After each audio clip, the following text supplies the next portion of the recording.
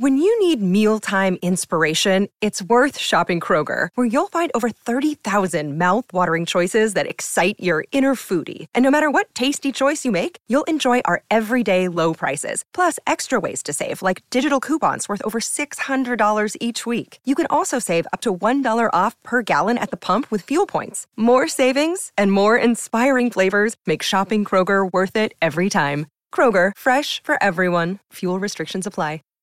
Save big on brunch for mom, all in the Kroger app.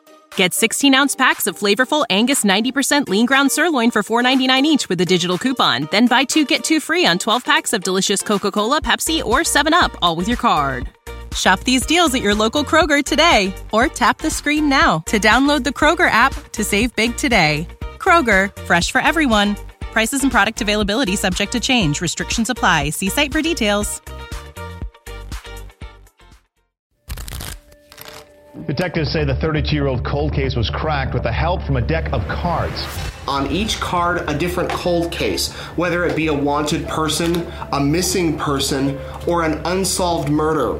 Well, investigators say a prison inmate saw the victim's face on one of the cold case playing cards and then tipped investigators off. The Bernalillo County Sheriff's Department had the cards made up at the suggestion of a former cold case detective. I'm Tommy Ray. Cold Case Card program I started here in Polk County has since grown across the U.S. This is not your ordinary deck of playing cards. These cards contain 52 unsolved cases, and with every hand that's played, the stakes are unusually high.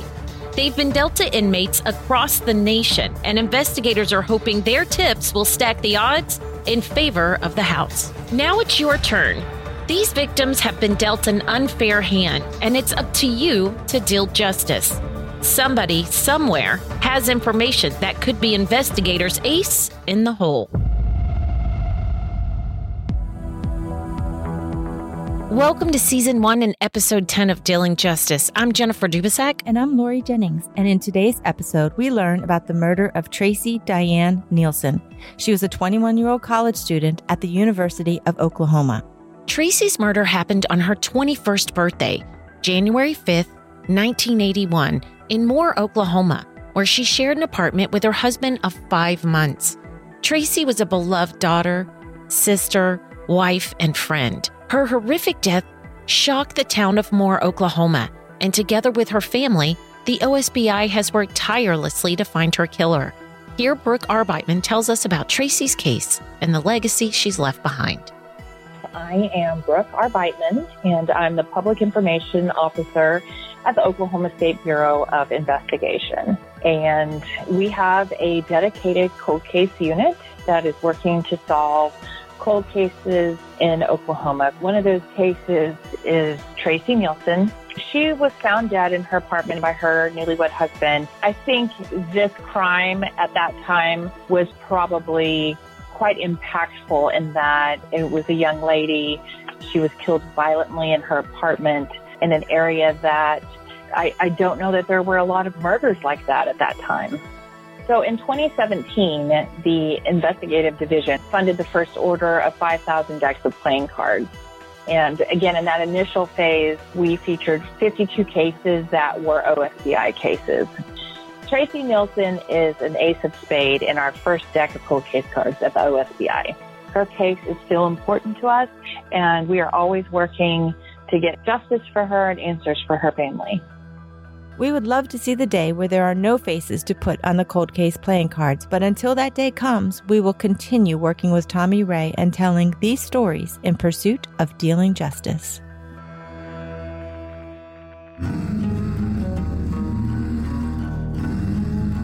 It's time for us to solve these cases one card at a time. Help us deal justice for Tracy Nielsen. This is Episode 10, The Tracy Nielsen Case, Ace of Spades, Oklahoma deck. This episode of Dealing Justice brings us to the state of Oklahoma, where there's a mysterious murder in Moore.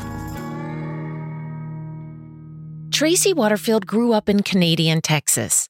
It's a quiet town on the eastern side of the Texas Panhandle and close to the Oklahoma border. It's known as the Oasis of the Panhandle. Tracy's parents, Jim and Sandy Waterfield, owned a ranch and were well respected as God-fearing, hardworking members of the Canadian community. Their 3 children, Rick, Tracy, and Cindy, lived an idyllic life on the ranch, surrounded by nature, family, and friends. Here, her sister, Cindy Waterfield Young, tells us about life on the ranch. We were raised in a Christian home.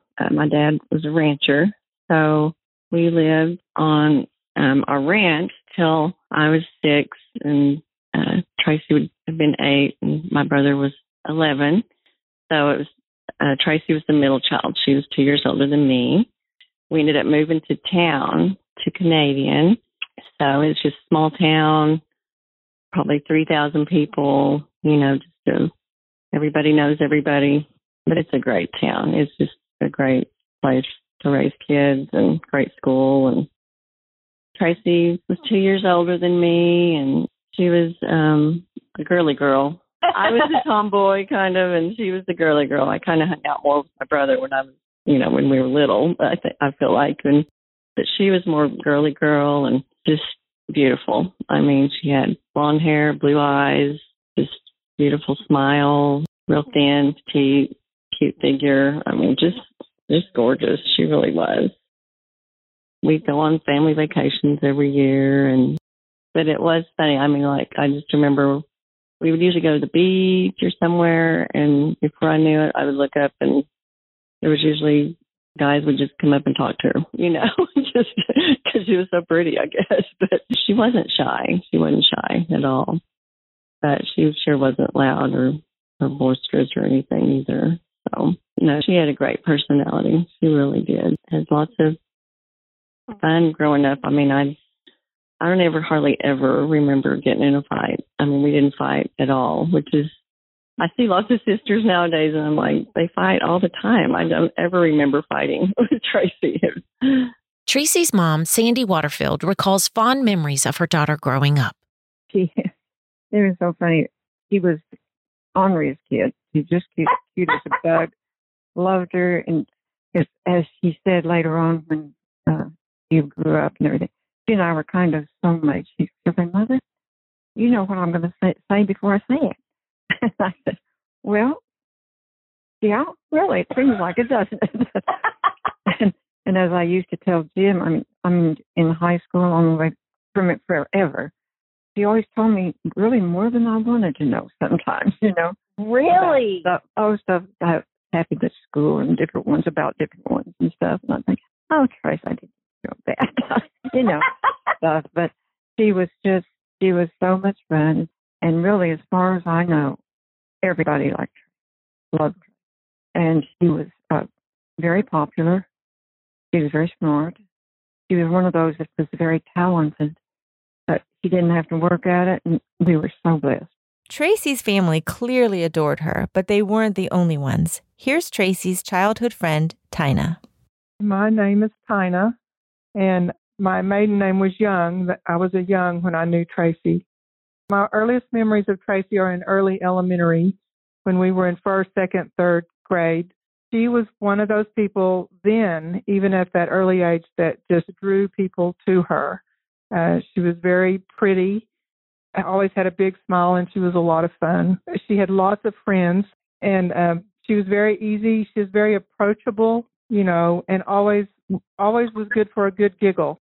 There were times that she would go home with me. I lived in the country, and she would come home with me every once in a while, and we would play dress up in our little heels and go out in the pasture and play. We had the best time. My mom would let us get in her closet and get some clothes to play dress up in. And we'd go down to this grove of trees. And I remember one time there was this herd of cattle that began to chase us. Of course, they weren't really chasing us. They were just curious. But we were in second grade, and so we screamed and hollered and laughed till we couldn't breathe. I remember that day vividly, that we had so much fun down in the trees playing dress up and with the cattle. Aww. Yeah. Those are some precious memories, too. Yeah, we had lots of laughs. She was just always so much fun. I've never met another person, unless it's her sister, Cindy, who attracts people to them the way that they do.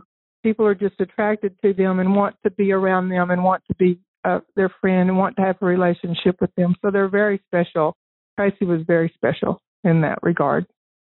In high school, Tracy was an athlete, a head cheerleader, and member of the student council. She graduated from Canadian High School in 1978 as a salutatorian of her class. Cindy, who was a sophomore at the time, recalls this fun and carefree time of their lives. She was blonde. She definitely had her blonde moments, I promise. Which made it even better, just because she'd say stuff and you'd be like, you're not serious, right? But she would be. And you're just like, I can't believe that you said that. But anyway, so she did have her blonde moments, but she was very intelligent. She was athletic. She played basketball, ran track, and was a cheerleader. We actually got to be cheerleaders together my sophomore year, and she was a senior, and that was a lot of fun. She was my ride to school every morning in high school, and she would get up and she would spend so much time on her makeup, her hair. She would change clothes probably 10 times before figuring out the right outfit. And, I'd be in the car waiting, and she would time it, just perfectly. She had it down. We would get in the car. We would, drive, just floor it going up to school. And we would get there probably 30 seconds before the I was going to say 30 minutes is pretty good. 30 seconds before the tardy bell rang. But we would usually make it. It was crazy. It was just a battle every morning, but she looked good. Tina tells us about Tracy during their high school years. What I think of for Tracy when we were in high school was bell bottoms. She always had the latest fashion. She was very trendy, and she wore the tightest jeans with the biggest bell bottoms in the school. And her hair was blonde and parted right down the middle, no bangs. Bangs weren't cool then. And so parted right down the middle with blonde hair, and she always had lots of lip gloss on. She was concerned about lip gloss, and she chewed bubble gum. We did lots of sports. We were very sports-minded. She would run track, and she was very thin. And so I remember one time we were at a track meet, and the wind blows so hard here. It's just ridiculous. But she was fast. She was athletic. But she was so thin that when she came around the corner of the track, the wind literally picked her up and put her off the track. I do remember that. And she was not happy about that. She was very frustrated. But so most of our things were sports. She was a cheerleader. I was not a cheerleader, so I didn't share that with her. But she was a great cheerleader. She had a lot of fun on the cheerleading squad. I think that they all had a great time. After graduation, Tracy was excited to leave her hometown of Canadian, Texas and attend college at her dad's alma mater, Oklahoma State University in Stillwater, Oklahoma. OSU was a little more than a 3-hour drive from her hometown in Canadian. Here's Tracy's sister, Cindy. It's a really neat college town, not real big. Dad went there and Mom, and I remember she was all excited, and then she went through Rush and she played Phi Beta Phi. So she was in a sorority, and she made all these just great friends. She has so many neat friends. Here's Tracy's sorority sister and friend, Kathy. My name is Kathy, and Tracy and we actually met the night we both ended up at Oklahoma State for college, and we both went through Rush and what they call press night, the night before you decide on your house. They have a really special night, and we ended up walking out of the Pi Phi house at the same time. We walked back to the dorm together. We had never met each other that whole week, and she was just the sweetest person. There was an immediate reaction to this sweet girl from Canadian, Texas, who was coming to Oklahoma, didn't know anyone. And by the time we got to the dorm, I got off first, and she said, "Okay, bye. See you at the Pi Phi house tomorrow." And so when we both ended up there the next day, we just were instantly connected. And over the next 2 years, we were fast friends. She was just the sweetest, most precious friend. And she was beautiful. Well, she was beautiful inside and out, but she had the blonde hair and the blue eyes. But the thing about Tracy is she didn't know it. She was the most humble person. She was very unassuming, and she really sweet, precious friend. It was just an instant connection. And, you know, the more I talked to her, she came from a family that I felt like had the values that my family had. She had grown up in the church, and she had sweet parents who had been married. That was the core of her life, was her family. And she was one of those people that people were just attracted to. Didn't demand that attention. She was just one of those people that you were drawn to.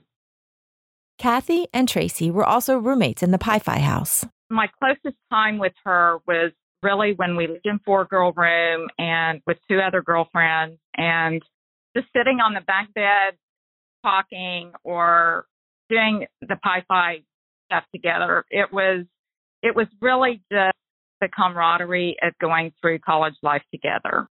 Here's Ricky, also a sorority sister, roommate, and friend of Tracy's during her college years. My name is Ricky Pittman, and in college it was Ricky Norgard, but it's Ricky Pittman now. And I got to know Tracy at Oklahoma State. We were in the same sorority, Pi Beta Phi. We were in the same pledge class, and you join a sorority. Then you have a bond. In my pledge class, there was like 50 of us. So we already had immediate friends because none of us 50 girls knew each other before, usually. You might have known 1 or 2. So it just throws you in with a group of girls that can be your friends, that can be your confidants, that, you know, you go to class and you say, oh, there's another Pi-Phi. And then you all live together. Tracy and I roomed together our sophomore year. We were on the 3rd floor of our sorority, and we were in a small 4-girl room. And Tracy and I were on the top 2 bunks in our little room, and both of our beds had these stuffed animals on them. We didn't have curling irons and things. We would go to bed with curlers in our hair.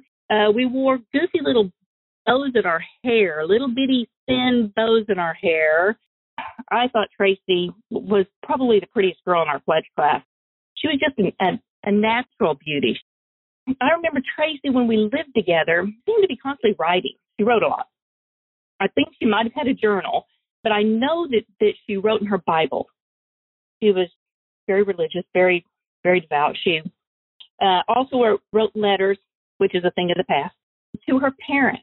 Aww. Tracy really, I know, she really had a love and a respect for her family. She talked about them all the time, and she actually encouraged me to send my parents a note of thanks and love for their support, you know, during the years, even though I was right there in Stillwater, and I got to see my parents anytime I wanted. But she stressed the importance of telling others that you loved them, and that's the type of person she was.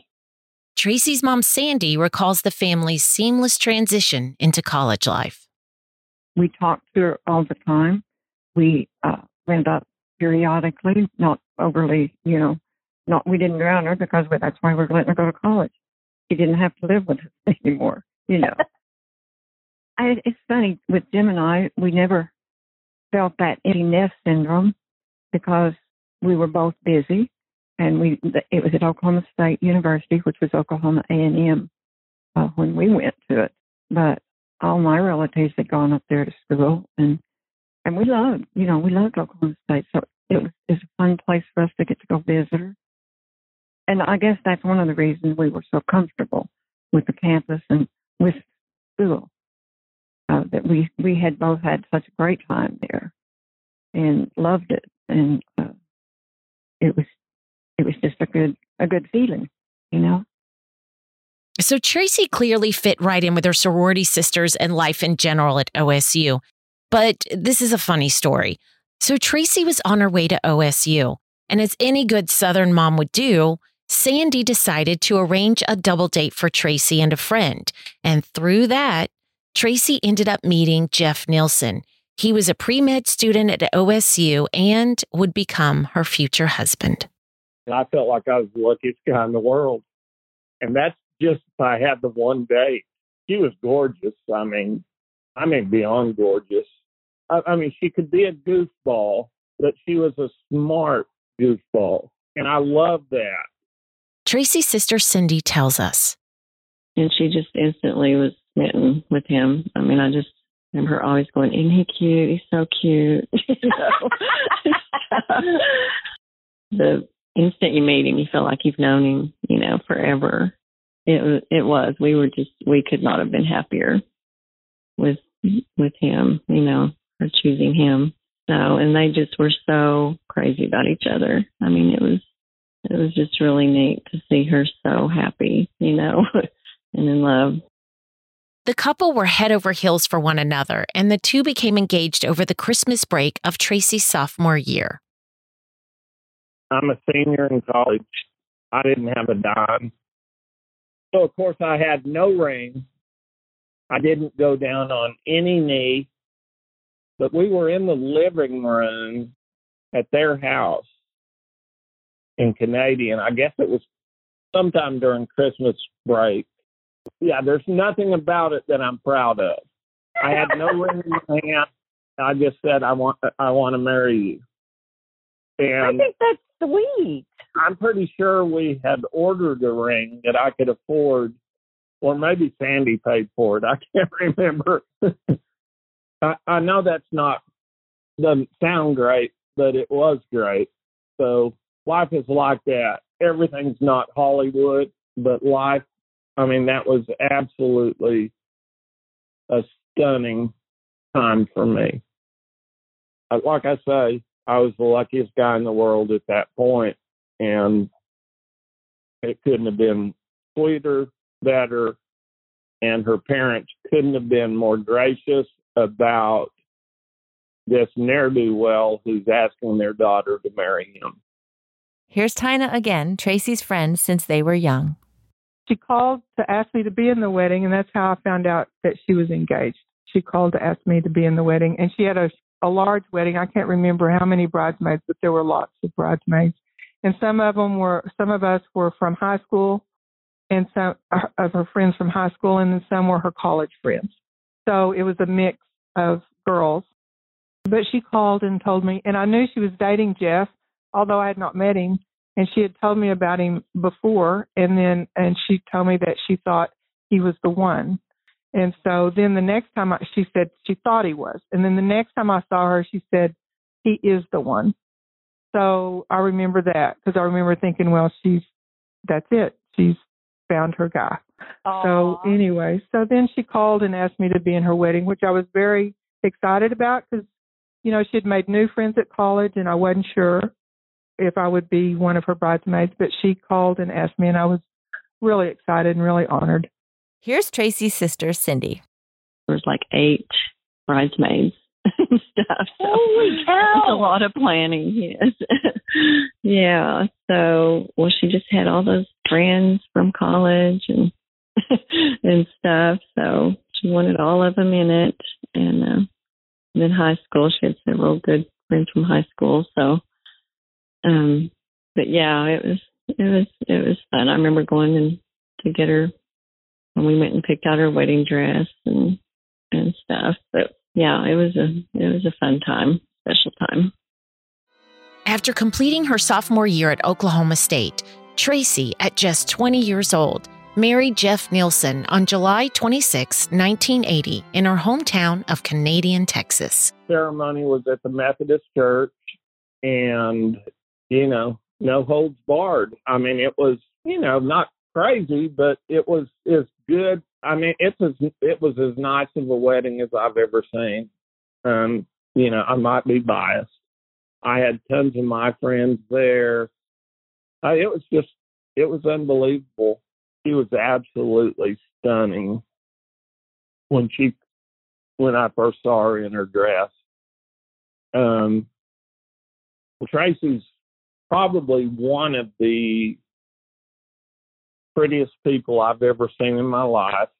I know that's cliche, but she actually was.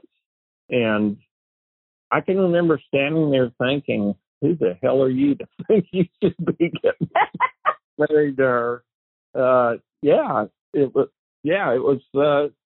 crazy. But it actually happened, and we got married, and it was absolutely spectacular. The entire weekend, I'm very, very lucky to have been a part of it. Tracy's childhood friend, Tina. Our dresses were a wine-colored dress. They were very pretty. Her wedding was formal. It was in a church. It was formal. It was beautiful. She had very beautiful flowers, and Cindy was in it. And I remember they gave us all these matching necklaces where we all wore the same necklace and the same jewelry, and it was all very special. Her mother, Sandy, gave us the necklaces. It was our gift, and we wore them in the wedding. And I still have my dress from her wedding. I just cannot part with that. So she had a bright future ahead of her with Jeff and with herself. I mean, Tracy was very intelligent. She basically had it pretty well figured out. Tracy's college friend, Ricky. Tracy was probably my first college friend to get married because we were pretty young. So a big group of us girls took a road trip, and we went for the weekend to celebrate Tracy and Jeff. And her parents were amazingly sweet and welcoming, and we stayed at their house all weekend during this wedding and crazy times and celebrated with them. I felt like the whole town was out there to celebrate Tracy and to welcome all of us. I mean, they were amazing. So you could tell how well loved the Waterfields, all of them were. And we spent the whole weekend with her, and we met her sister, Cindy, then. And then Cindy later pledged the sorority. And Cindy was just as beautiful. She's darling, too. And all things, we spent the day of Tracy's wedding laying out, and I have pictures of us, 8 girls, in a hot tub in her parents' backyard on the day of her wedding. Her parents made us these fancy drinks, and we're partying in the backyard, and we all have like curlers in our hair for that night. And because back then we did our own makeup and hair. But I mean, she spent the day with us.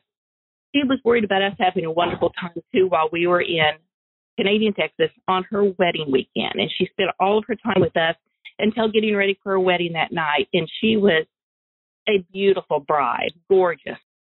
Yeah. And it was a perfect church wedding, and it was followed by a really fun reception. It was a really fun weekend. I couldn't have been happier about the wedding. And, all I really cared about was, in the end, she would be my wife. But as far as the weekend of the wedding, it was outstanding. It was just absolutely gorgeous. It was just perfect. Nobody could have predicted that their fairy tale world would end brutally in less than 6 months.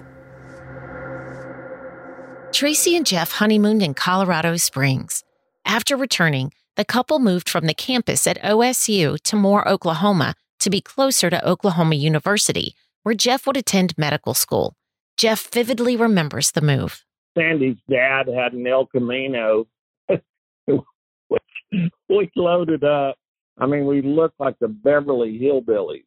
So we had stuff that, 10 feet off the bed of that El Camino, and with ropes and all kinds of stuff to head to Moore, where we had rented. It's like HUD housing, but we had rented an apartment there. And the reason I knew about that place is because friends of mine from Oklahoma, the 2 of them ran the place. So we take off with this El Camino loaded to the hilt. But I remember we're going down I-40 about 70 miles an hour, and I had built a cabinet, and that thing flew out of the back and out of the El Camino and slid down I-40 for about 200 yards. We were sitting there laughing. I imagine the people behind you were like, what the? Yeah, they were. They were WTFing. The young couple were enjoying the honeymoon phase of their marriage. And although they didn't have much at the time, those closest to them say they were the couple everyone wanted to be. Good-looking, smart, educated, and surrounded by supportive friends and family. Jeff started med school in Oklahoma City, and Tracy transferred to Oklahoma University in Norman, Oklahoma. Tracy and Jeff settled into their new place and life as Mr. and Mrs. Nielsen. I had been used to sharing about 200 square feet with 5 guys in our fraternity house. So it was like we had a mansion and more. We made a place that was comfy, and I think we were happy there. And Tracy would go from Moore down to OU, and I would go from Moore up to Oklahoma City to the med school. Married just 5 months, the couple was getting ready to celebrate Tracy's 21st birthday. Nothing wild and crazy, just a cozy dinner at home for the two love-struck newlyweds. Now, birthdays were always special to Tracy, as her friend Tina recalls. I remember one time she had a birthday party, maybe we were in 6th or 7th grade by then, that I swear she had half the junior high girls over to her house that night for a slumber party. And I remember that vividly because there were so many of the girls there. You know, it wasn't just a small group, just everybody felt like they were Tracy's friend. I mean, it was really something special. January 5th, 1981. It's Tracy Nielsen's 21st birthday, a big milestone in her first birthday as a married woman. As you can imagine, Tracy started her day with exciting expectations. She spoke with her grandmother, who wished her a happy birthday, and then she ran errands, including going to the grocery store in preparation for her birthday dinner that she and Jeff had planned. She also had lunch with a sorority sister scheduled and marked on her calendar.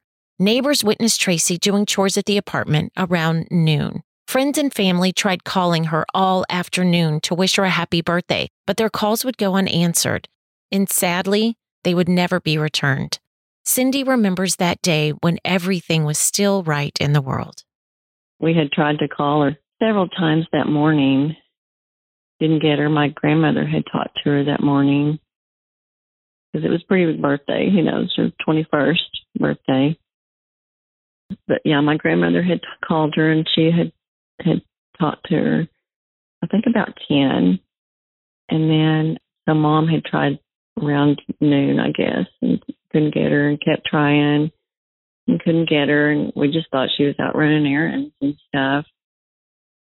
You know, I guess they just thought, well, we'll call her this evening. Nobody ever talked to her that day. Jeff remembers it was a Monday and his first day back to class after being on Christmas break.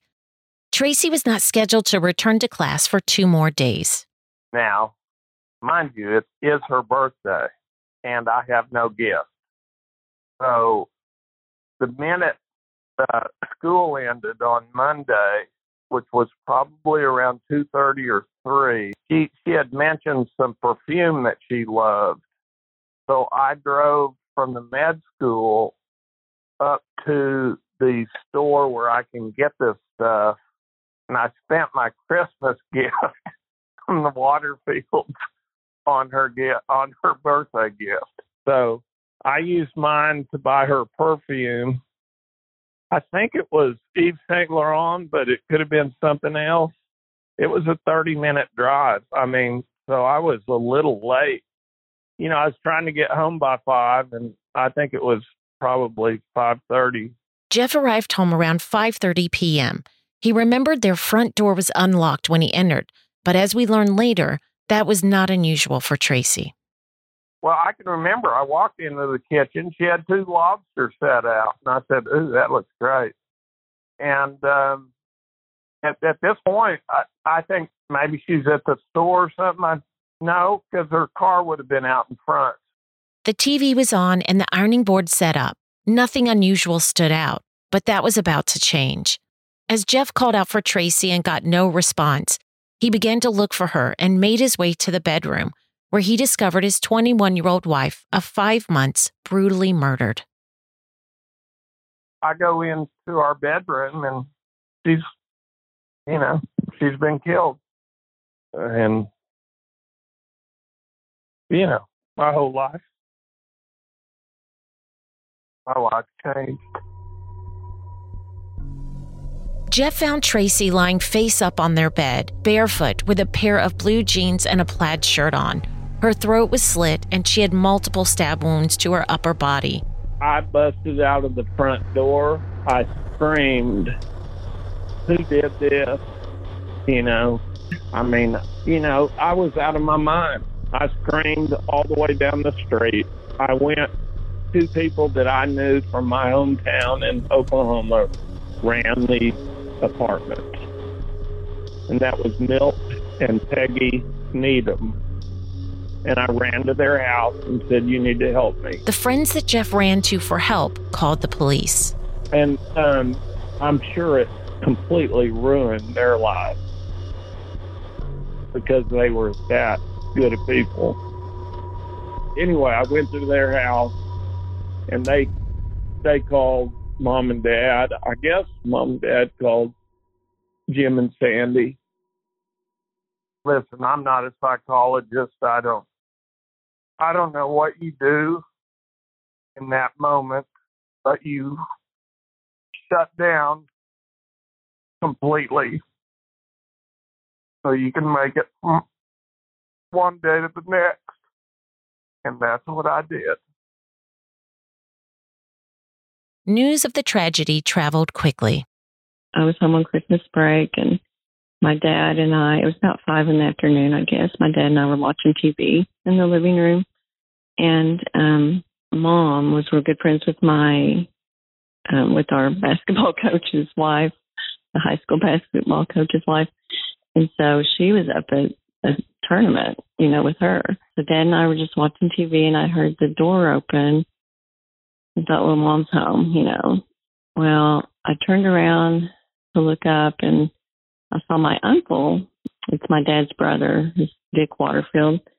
And then Mom's best friend, her name's Carol Reed. They were walking in, and I remember looking at Carol's face, and I've never seen her look like that on anybody's face. So, instantly you knew something horrible had happened. And so then my uncle came and he stood over Dad's chair and he told him, he said, "Jim, Tracy's, been murdered, and Dad was like, "What?" All he could say was, "What?" And Dick said, "Yeah, she's been murdered, and she's dead." And Dad was like, "What? Are you sure?" He couldn't believe it. And then all of a sudden he just jumped up and he just said, "I've got to find Sandy. I've got to go kill Sandy." Tracy's mom, Sandy. I was up at the gymnasium here with a friend. We played tennis together and stuff like that. And we were watching the kids. There was a game that we went to up there. It was in the afternoon. And he came up and I saw him coming up the steps, and I could just tell something was wrong, and I jumped up. I went to him, and he led me down to the next level of the steps, and told me. And I remember my friend saying, she said, "I heard you scream, and I couldn't figure out what was wrong. What was wrong?" I don't remember really.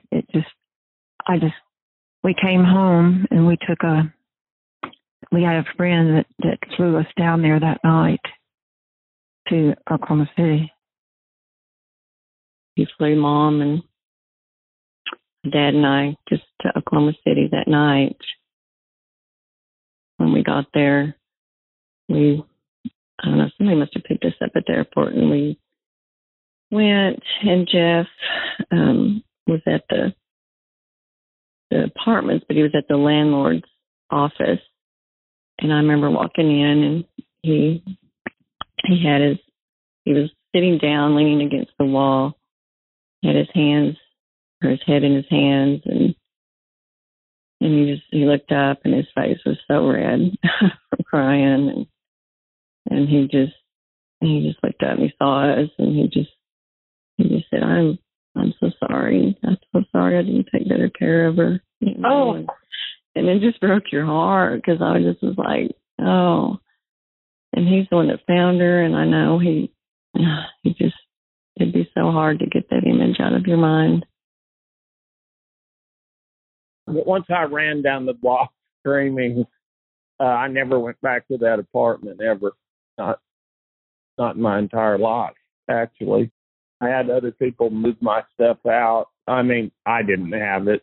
Other people, including my parents and their friends, were kind enough to move me out. Friend Tina remembers her final farewell to her childhood friend. She had an enormous funeral. Everybody was it was such a tragedy. And it was a tragedy that had happened to their family. It was a tragedy that happened to her.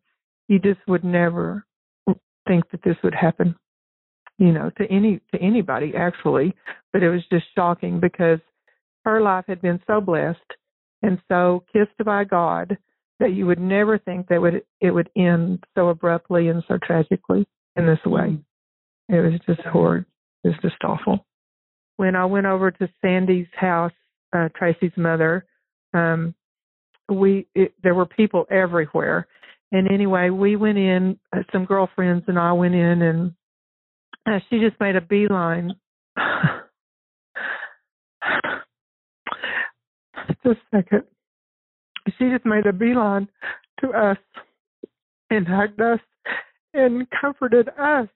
And I remember being so struck by that because her daughter had just been murdered, and yet she was comforting her daughter's friend.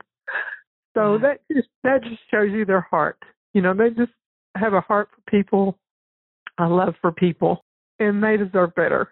Sorority sister Ricky and several other college friends drove to Canadian Texas for Tracy's funeral. I do remember the funeral. It was packed. Couldn't even sit. There were so many people there. The whole town came. But I remember it was really positive. They told stories about Tracy, and it was really sweet.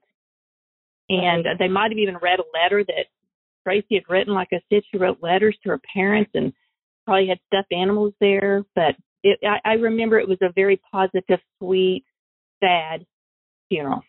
And everybody was in shock. After the initial shock of Tracy's murder, the questions began to swirl. Who would have wanted to murder Tracy?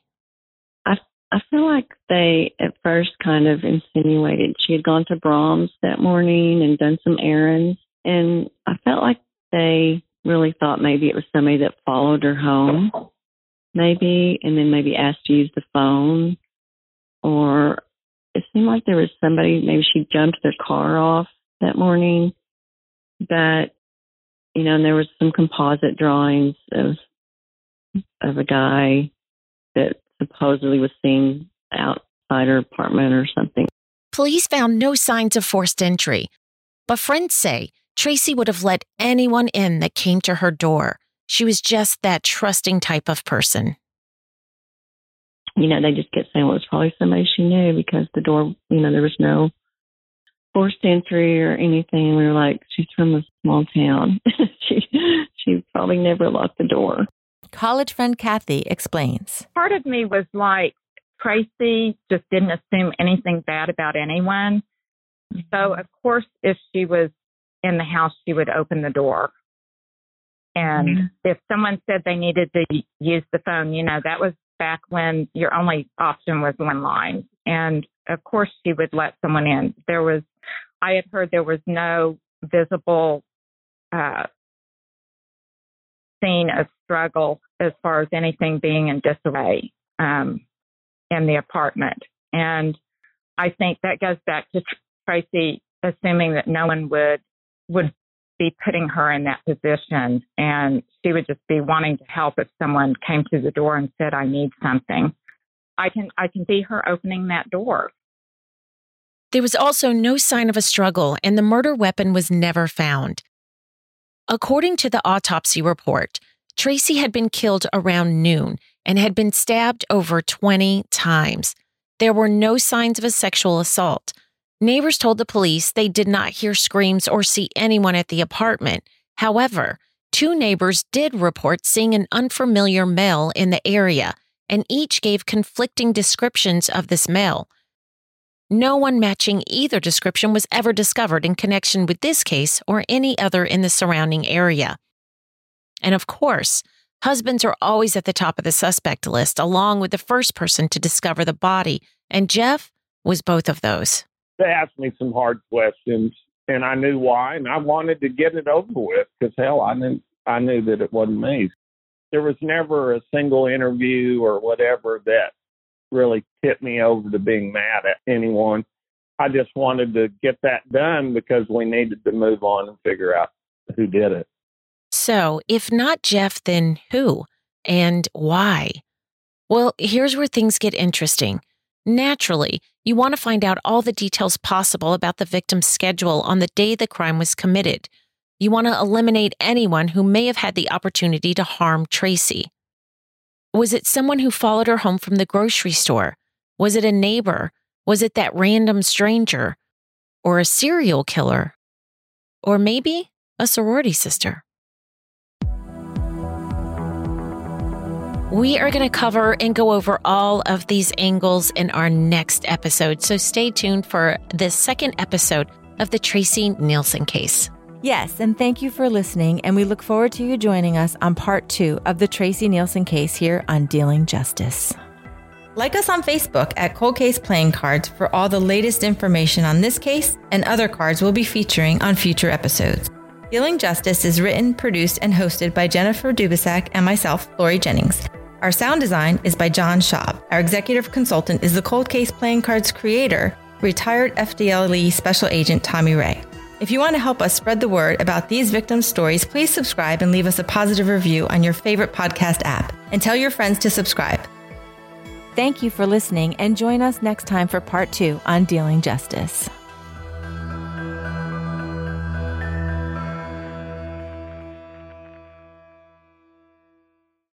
Save big on brunch for mom, all in the Kroger app. Get 16-ounce packs of flavorful Angus 90% lean ground sirloin for $4.99 each with a digital coupon. Then buy 2, get 2 free on 12 packs of delicious Coca-Cola, Pepsi, or 7-Up, all with your card.